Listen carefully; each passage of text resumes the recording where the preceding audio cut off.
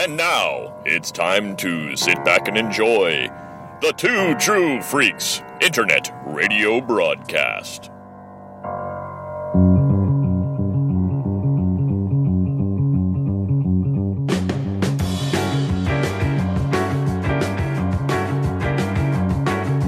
Swinging through the city, over the rooftops high, figure in the moonlight, silhouette in the sky. Daredevil fight for what is right. Daredevil fight for you tonight.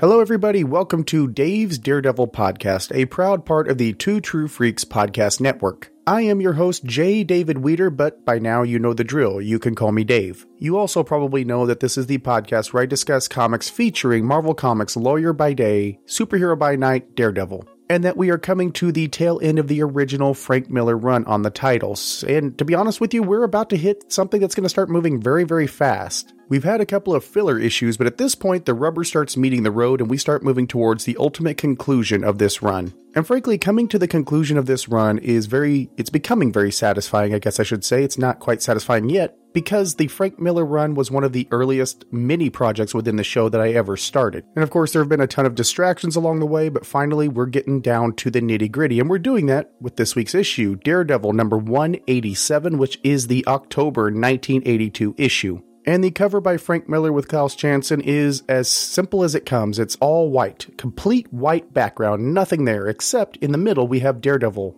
And he is hunched over on his knees, clutching his head, saying, "Stop it, please stop it." And you know, if you take this cover and the covers from the last two, you have in 185, Daredevil being blasted by vibrant blue light and recoiling from that. In the previous issue, we had him falling through a series of lights. Both of those show the progression of the story within the story that we're looking at, but they also show a certain movement from chaos into complete isolation. We're going from the internal, from what Daredevil's struggling with and the cause of that struggle, into the external, what we would actually see. And that starkness really brings us back to the idea that Daredevil is blind. That he lives in a world of nothingness in terms of sight, but take away that sense and you've got all the other senses that are just overwhelming him, which is part of the plot of the issue. And just as an aside, white is a very underused color for a cover. There are certain covers I can think of off the top of my head, like Amazing Spider-Man Annual where he got married, or the Avengers number 4 where Captain America comes back, and these all stand out on the stand because of that white color. It's such a different color, and it's kind of regal in and of itself. But cracking over that cover, we have a story entitled Overkill, written and penciled by Frank Miller, with inks and colors by Klaus Janson and letters by Joseph Rosen. Like most of the previous issues, it is reprinted in Daredevil Visionaries Frank Miller Volume 3, trade paperback, Daredevil by Frank Miller and Klaus Janson Omnibus, and then a simple trade paperback of Daredevil by Frank Miller and Klaus Janson, Volume 3 specifically. It's in the usual digital haunts as well, Comixology, Kindle, and Marvel Unlimited. And diving into the synopsis, we start out right out of the gate with Daredevil really struggling and being overcome and overwhelmed by all the sounds of New York City. So much so that he doesn't realize for a moment that he is falling from a rooftop and in imminent danger. He comes to his senses long enough to execute a fall that is a little rough, but he can walk away from it, and he decides to find the one man who can help him. Meanwhile, at the city morgue, hand ninjas have invaded and they are after a corpse, but Black Widow arrives to try to thwart them. She fails because of some foot spikes, and the bad guys get away with the corpse, and Natasha's pretty well convinced that she has been poisoned. Back to Daredevil, he's at Duke's pool hall where he is looking for his mentor, Stick. But Daredevil becomes overwhelmed by the smells and the sounds of the place and once again comes at the mercy of the bad guys who aren't going to show him any mercy. Meanwhile, in an O. Henry comedy of errors, Stick is at Josie's bar looking for Matt when a bunch of hand ninjas come upon him and attack. Stick fights them down and becomes victorious, but still, Matt is in trouble and he's trying to flee from the scene of Duke's when he comes into the path of a cab. The bad guys catch up to him and are giving him a beating when the cab driver gets out and actually helps Daredevil, chases them off, and then offers Daredevil a ride, ejecting his current fare. Back at S.H.I.E.L.D. headquarters, Nick learns that Natasha has not just been poisoned, she's been given a form of aggressive cancer, which will be terminal if not treated. Begrudgingly, Nick walks into the room to tell Natasha the bad news. Daredevil gets back to Josie's bar, once again looking for Stick, but history repeats itself, with him becoming overwhelmed by his senses and getting thrown out the window of Josie's himself. Back at Matt Murdock's place, Stick is addressing several members that look like ninja. We don't know a lot about them because they're in shadow, and they are discussing Daredevil's place in this overall war with the Hand. They agree that Matt is not ready, but he could be, and he may be their last hope. And that's when Matt walks into his house and tells Stick to please help him as he collapses. And wrapping up the issue, we have a scene at a church, thankfully deconsecrated, where hand ninjas gather around the familiar form of the hand assassin Kirigi. They perform a ceremony which involves the ninjas themselves sacrificing their life, and Kirigi lives again, and the master of the hand tells Kirigi, there are so many people you must kill. And so closes Daredevil number 187, which we're going to talk about at length, but first, we're going to do a podcast promo break, and then I will be right back. Hi, John. Hi, Maggie. I'm still wrapping my brain around the fact that we're married. Me too, but I wouldn't have it any other way. Aw. Oh, hey, I was looking at these old comics and I noticed that there's Hold that thought. Why don't we talk about it on our podcast? We have a podcast? It seems like the logical next step. We get married, we change our names, we combine our comic collections, we start a podcast about comic books. Well, I can't fault your logic, but there are plenty of podcasts out there already. Do you really think we'll have anything new and interesting to say? Oh, I think we'll manage. Welcome to the Married with Comics podcast, where we constantly up. It goes from Marvel Girl to Phoenix to Marvel Girl to Jean Grey to Phoenix to Dead. And then apparently he's so consumed with his own thoughts that he runs right past 3 monkeys in the alleyway. A brainwave camera took a picture of that guy's head. A brainwave camera. And Ben's just basically, whatever you gotta do to stop the commies, Nick. So join us at the Married with Comics podcast, where two newlyweds with a love for comics intelligently, critically, and thoughtfully discuss comic books. Also listen as we goof around, make jokes, and make fun of John for mispronouncing names. I do that a lot. Sometimes we'll pick a topic and review and discuss comics that relate to the topic. And sometimes we'll pick up a comic and see what discussion topics come up. Sometimes we'll spend an entire episode talking about how much Maggie loves Batman. The only thing that's almost as strong as my love for you is my love for Batman. The Married with Comics podcast. Available directly on our site at marriedwcomics.libsyn.com, on iTunes, and wherever good podcasts are found. Also, check us out at Facebook at the Married with Comics podcast. We've got everything you need. All right, we are back, and I hate this issue. Just let me be upfront. I completely hate this issue. And that's the show for this week. Hey, have a great week. No, I'm kidding. I don't hate this issue. I do have a big overall criticism, and that's the fact that this issue is very, very thin on plot points. It's almost all Act 1 type stuff, a big setup, which in the grand scheme of things isn't bad in terms of where the story goes and what it's building toward. But as a single issue, it's a little thin, and I would be a little upset at the time if I paid my 60 whopping cents, and didn't get a lot out of it. Having said that, there are some really standout moments. And Frank Miller on art this time, he is on point. The very opening page, we have Daredevil recoiling as he's in the air, much like the cover of number 185. And it's on a giant splash page where the background is nothing but words describing the sounds of the city coming through. Horns honking, voices echoing through the alleys, and these are just pounding Daredevil. It's a really, really strong opening page. And it gets better from there, to be honest with you. The next shot is Daredevil realizing, oh crap, I'm falling. And there is a horizontal panel that goes across 2 pages with Daredevil being the smallest object in there, with the city looking gorgeous, of course, water towers, steam coming off of the building tops, things like that, and Daredevil's just plummeting. And we realize as an audience the same thing that Daredevil realizes at the same time. We're in trouble. And the sequence kind of resolves itself as Daredevil grabs a clothesline, and that slows his fall enough that some garbage will cushion the landing, but it's a rough landing, and Daredevil's limping away from it. So we know that this has escalated from the last couple of issues. His being exposed to an isotope in issue number 185 led to his senses slowly getting out of control last issue, and now they are permeating everything. Or at least we'd like to blame the isotope, wouldn't we? When you think about the way Matt experiences the world through his other 4 senses and how sensitive they are in turn, you know he has to employ a lot of discipline to filter out the sounds that are overwhelming and focus on the sounds and sensations that are beneficial, that inform his world around him. Should Matt have a lapse in that discipline, we're going to run into some trouble, right? So what's happening here? Was it an isotope, or is Matt reaching a point in his discipline that he's letting everything in? And I think it could be a little bit of both. To build on what I was talking about last time, since Matt saved Bullseye, since Matt almost killed Bullseye, and since Bullseye killed Elektra, and since Elektra came back into the picture just to layer that in here, and she died at the hands of Bullseye, Matt has slowly become unglued. We've seen him propose out of nowhere to his girlfriend Heather Glenn and then proceed to treat her like trash, dragging her through the mud, allowing her company to be destroyed,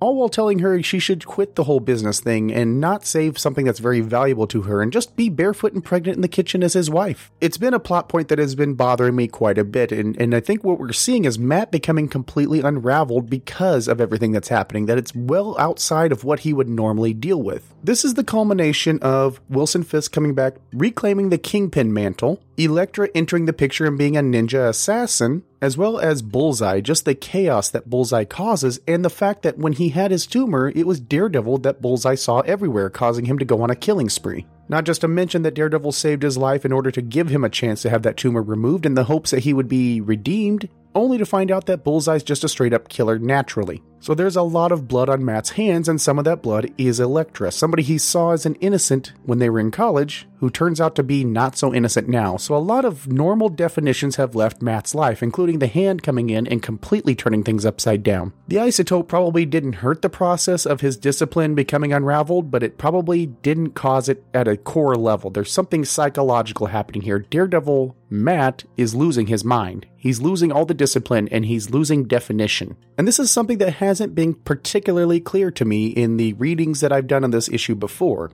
I mean, no secret to listeners, I've been scratching my head on why Matt is losing his mind, and suddenly it all makes sense that internally, subconsciously even, his mind is reeling against everything and trying to incorporate it. All of these twists and turns that his life has taken, presumably in a relatively short amount of time, it's got to be mind-blowing, it's got to be overwhelming. Matt's senses reacting to that, losing that discipline, dropping the shields, are him trying to incorporate a way of dealing back into his equation. It's kind of like a vaccine. You're given a low dose of the sickness itself in order to fight any oncoming and new strains of that sickness. Matt's body and his senses are trying to tell him what he is not consciously aware of, and that's the fact that he is losing it. He is losing touch, and he is acting out based on that loss of touch. His frames of reference have been gone. His whole definition of good, bad, they're being damaged. It's really taking a toll on Matt. And suddenly looking back in context, it makes sense that he would have run into the Punisher, somebody who takes the vigilante thing much further than Daredevil would, in the lethal type of way. As well as Daredevil's own ability to presume innocence. Hogman really threw him for a loop with that pacemaker. Matt ended up defending a killer in court. And that's gotta weigh heavily when you can't trust that certain lie detector sense. Are any of his other senses up to par? To put it in a nutshell, Daredevil has landed in a large patch of gray. Nothing is clearly good, nothing is clearly evil, and his psychology isn't able to process this. Now his senses are a physical manifestation of that. He's not able to process and filter out things that he could before. Matt is very, very sick psychologically, and he needs help, and he's reaching out to the one man who can help him, and that would be Stick. A particular note on that, Matt is now seeking out Stick to get his senses back under control, that they're overwhelming him. Previously, he sought out Stick in number 177 to get his senses back up and running once he lost them. The opposite ends of the spectrum aren't missed on me. And I was just talking last time about how Miller doesn't give us a lot of internal processes, but I think now, and I was right that we don't need to be spoon-fed it. It is right there on the page. It just takes a little bit of digging, and of course, I'm not opposed to digging a little bit.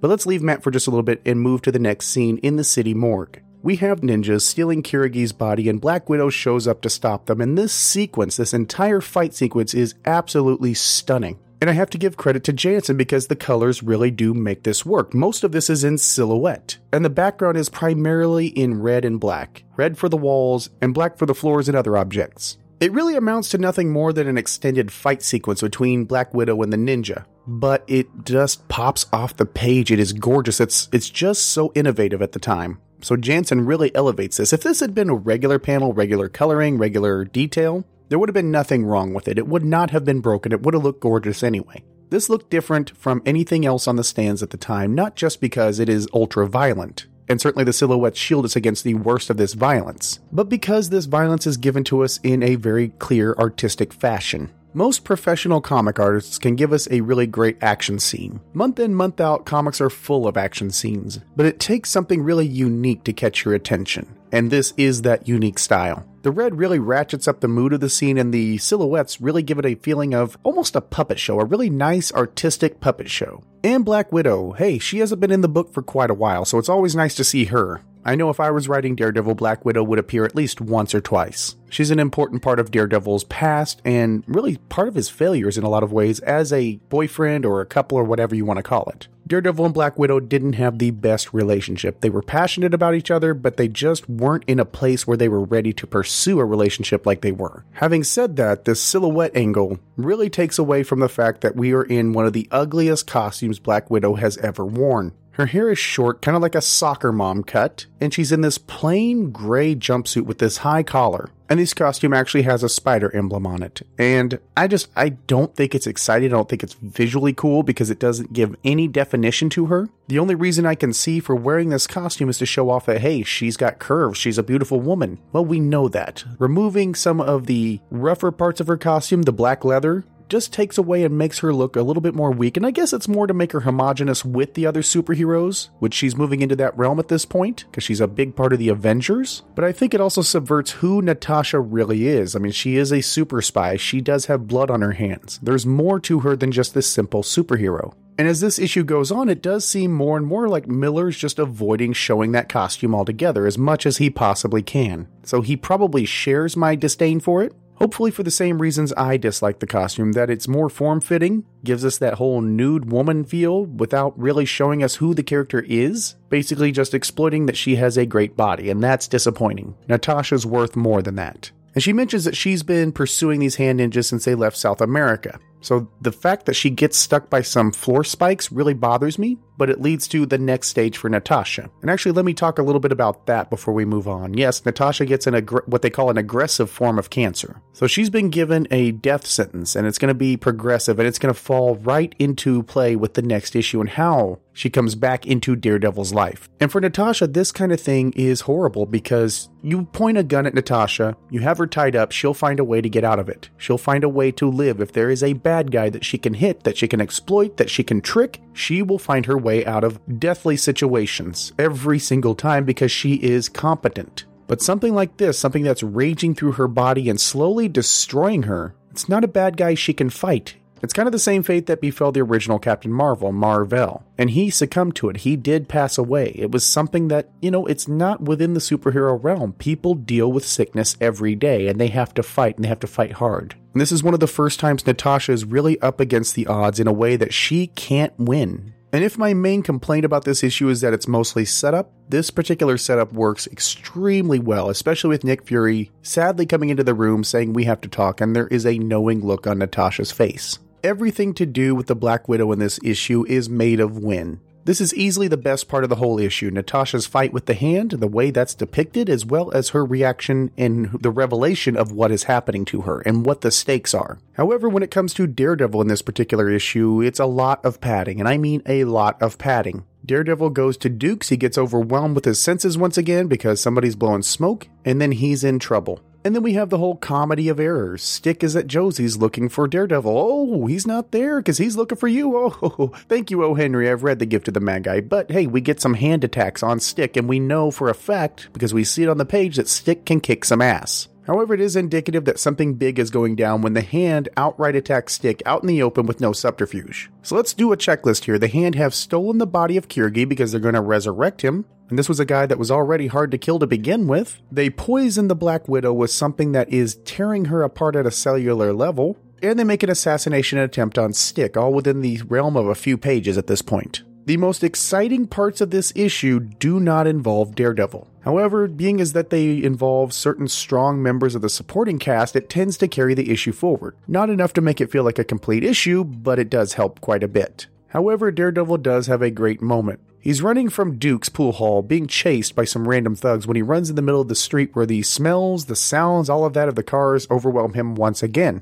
And in a scene that would be taken for Spider-Man 2, a cabbie rushes out to defend Daredevil and chases off these thugs, kicking his fare out and giving Daredevil a ride on the house back to Josie's. This is a great scene. It's comical, and it shows that New York, knowing that superheroes are out there and knowing that they are protecting them, New York will react. They will support their local superhero. And that kind of lends into the idea that superheroes inspire heroism in others, which I love the idea. I've always been in love with that idea, and it's something that fits right here. It's also just a nice comedy beat, and this isn't an issue with a couple of heavy moments. And that brings us to my biggest gripe of the issue. Daredevil goes to Josie's, and we see this same scene play out where he's getting mouthy with some of the locals, and they overpower him because of his senses. We basically have the same sequence within the same issue 2 times, with similar results. Now, there is a great joke here, as once again, Josie's window is busted out, and this time, though, it's Daredevil that goes flying out the window, bringing a satisfying conclusion to this running gag.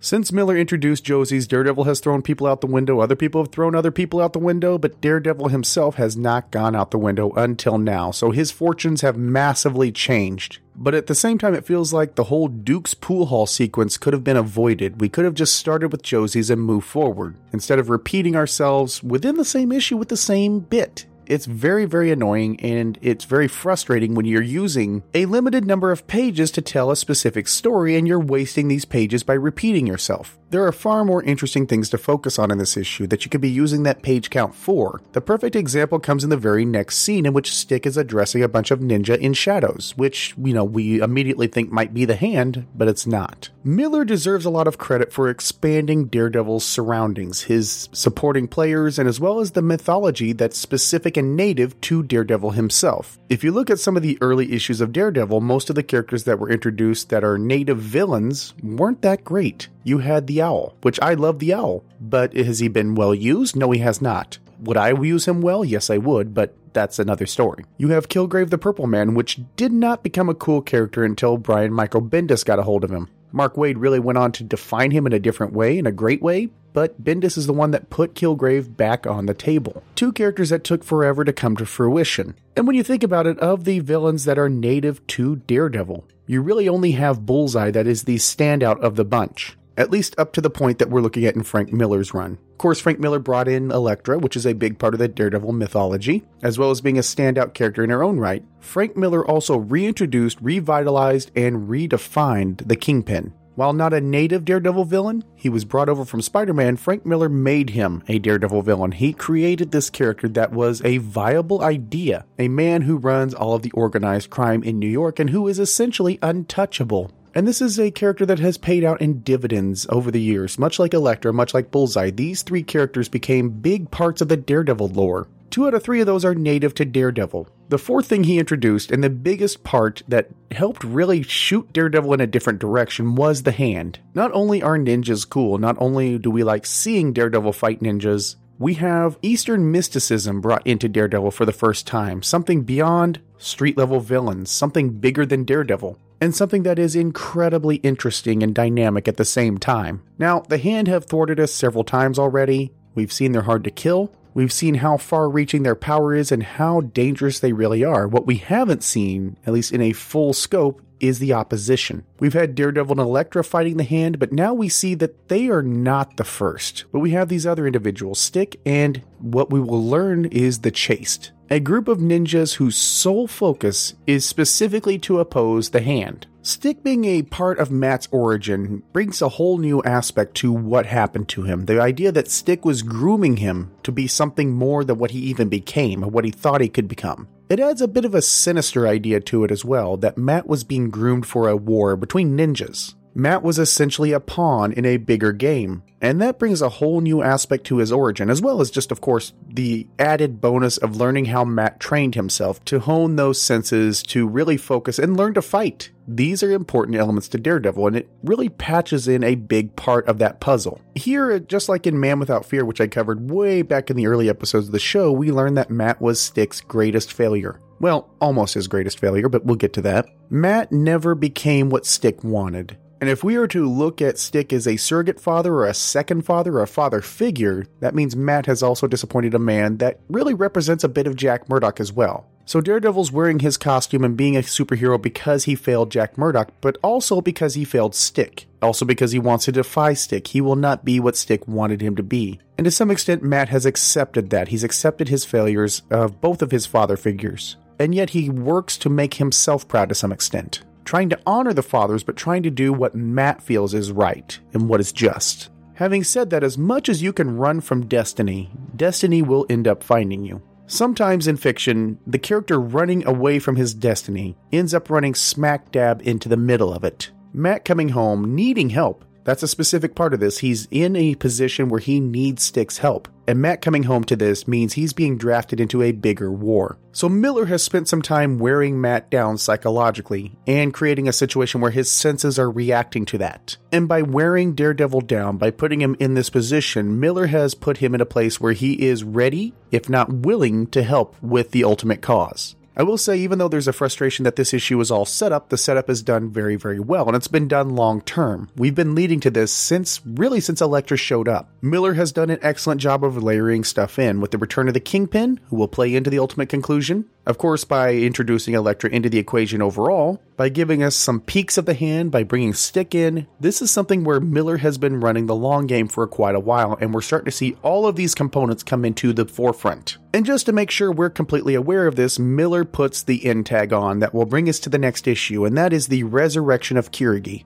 And it's a scene that's quite disturbing, as some of the hand ninjas actually slice their own wrists, sacrificing their blood and their life to make sure that life force goes into Kirigi, the ultimate killing machine. From death comes a second life, but it's a half-life. Kind of like Voldemort in Harry Potter. He's not whole, not until later. Now, Daredevil's had some run-ins with cosmic beings and things of that nature, but the hand is something completely out of his realm because they are so deeply entrenched in the world and completely invisible for the most part, and completely corruptive. They're corrosive in and of themselves. And if you were reading the run as it was coming out and you were on the fence as far as the hand, this particular scene would definitely sell you on the oh crap factor. We know Daredevil is up against something he's never really faced before, and that is death. Certainly characters have died along the way for Daredevil's journey, but very few of them have come back. And what we're going to see is that idea of resurrection comes with a huge cost. But is it a cost that Daredevil will be willing to make? And that's what we're going to find out as this story progresses. For now, let's move into the final verdict for Daredevil number 187. I've kind of put my two biggest criticisms on the table already. One, the idea that this issue feels a little thin. There are some great scenes, like the Black Widow scene, like the scene with Kirigi, but as a whole, it feels a little short of what I would have paid my 60 cents for. I wanted something complete in and of itself. Likewise, most of what we get is stretched out. We have two scenes where Daredevil enters a bar, his senses get overpowered, and he's at the mercy of the people around him. The Josie scene was particularly rewarding in its own way in that we had him going through the window of Josie's, something that's been a running gag up to this point. But for the bulk of this particular issue, Daredevil has nothing to do but get his ass kicked. And certainly we want to put Daredevil in a position where he is overpowered because that's going to lead him to Stick and what's happening next. It just feels like it could have been done in a more succinct and tight manner. Some of the bits we get are fantastic. The idea that Matt's senses may be working against him in a way to cure his psychological ailment and bring him back into the forefront of where he needs to be in terms of his attitude. It also being a big piece of what's to come and leading to what he needs, which is Stick's help, which comes with a cost in and of itself. Matt's about to be drafted into a bigger war. Still, when I think about this issue, one of the biggest standouts to me is still the Black Widow scene. It's fantastic. It is violent. It is involving ninjas, but it's done in a way that I hadn't seen done up to this point. Artistically, it moves the ball down the road in a way, and it leads to some great bits from Frank Miller down the road. We see Frank Miller evolving. Again, from the house style that he started out with to really being evocative and really trying new things, and things that are mostly working, to be honest with you. His line work has gotten a little bit rougher, but it fits in here. Regrettably, that evolution leads to the art style we see in something like The Dark Knight Strikes Again, in which the art looks so unfinished and sloppy it was insulting to even pay as much as I did for those issues. However, this is not here to cover The Dark Knight Strikes Again. We're still talking about Daredevil number 187. It's hard to really gauge this issue because it is part of a whole. In fact, I'm reading it out of the omnibus, in which the next issue is a page turn away. In that context, it's just a building block to a bigger storyline, and a storyline that I overall really like. In the context of reading it within the omnibus, where we're turning pages, we're going to the next issue instantaneously, this really continues the momentum, to be honest with you. It propels me into the next issue, which I'm excited to go into. But if this was 1982 and I wasn't 5 years old at the time, say I was 14, 15 and I was buying Daredevil monthly, would this be a satisfying buy? And I can't say that it would be. Even though there's a lot put on the table, we don't know that in the context of reading this issue to issue, in real time back in the day. So it ends up in that context feeling a lot like a placeholder with a really good fight scene in the middle of it. As a single issue, I still find myself a little disappointed by it. Even though the art stands out, the substance is a little bit thin, because it feels like it serves just to get our blood going just at the very end of the issue, and then it ends up feeling like I kind of wasted at least half this issue hanging out in a pool hall in Josie's bar. Well, I hadn't thought about that until I said that out loud. Daredevil's big contribution to this issue is hanging out in bars and getting his ass kicked there. Suddenly this issue drops a few points in my measure. But of course, this builds towards next time. Let's look forward to that one and looking at the story overall. But that brings us to the end of yet another episode of Dave's Daredevil podcast. Next time, we pick up with some of the story threads we've introduced here. We get some ninja action, we get Stick trying to rehabilitate Matt. Things start heating up very, very heavily next issue, so let's all agree to be here in 1 week's time. Until then, remember, justice may be blind, but it can see in the dark.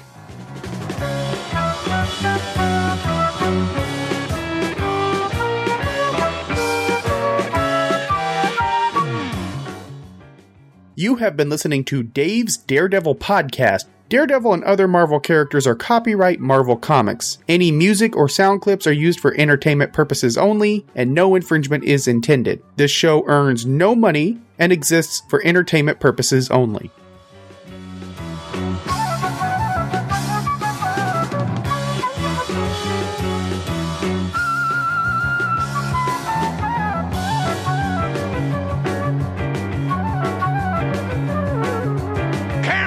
Father, he lost his king.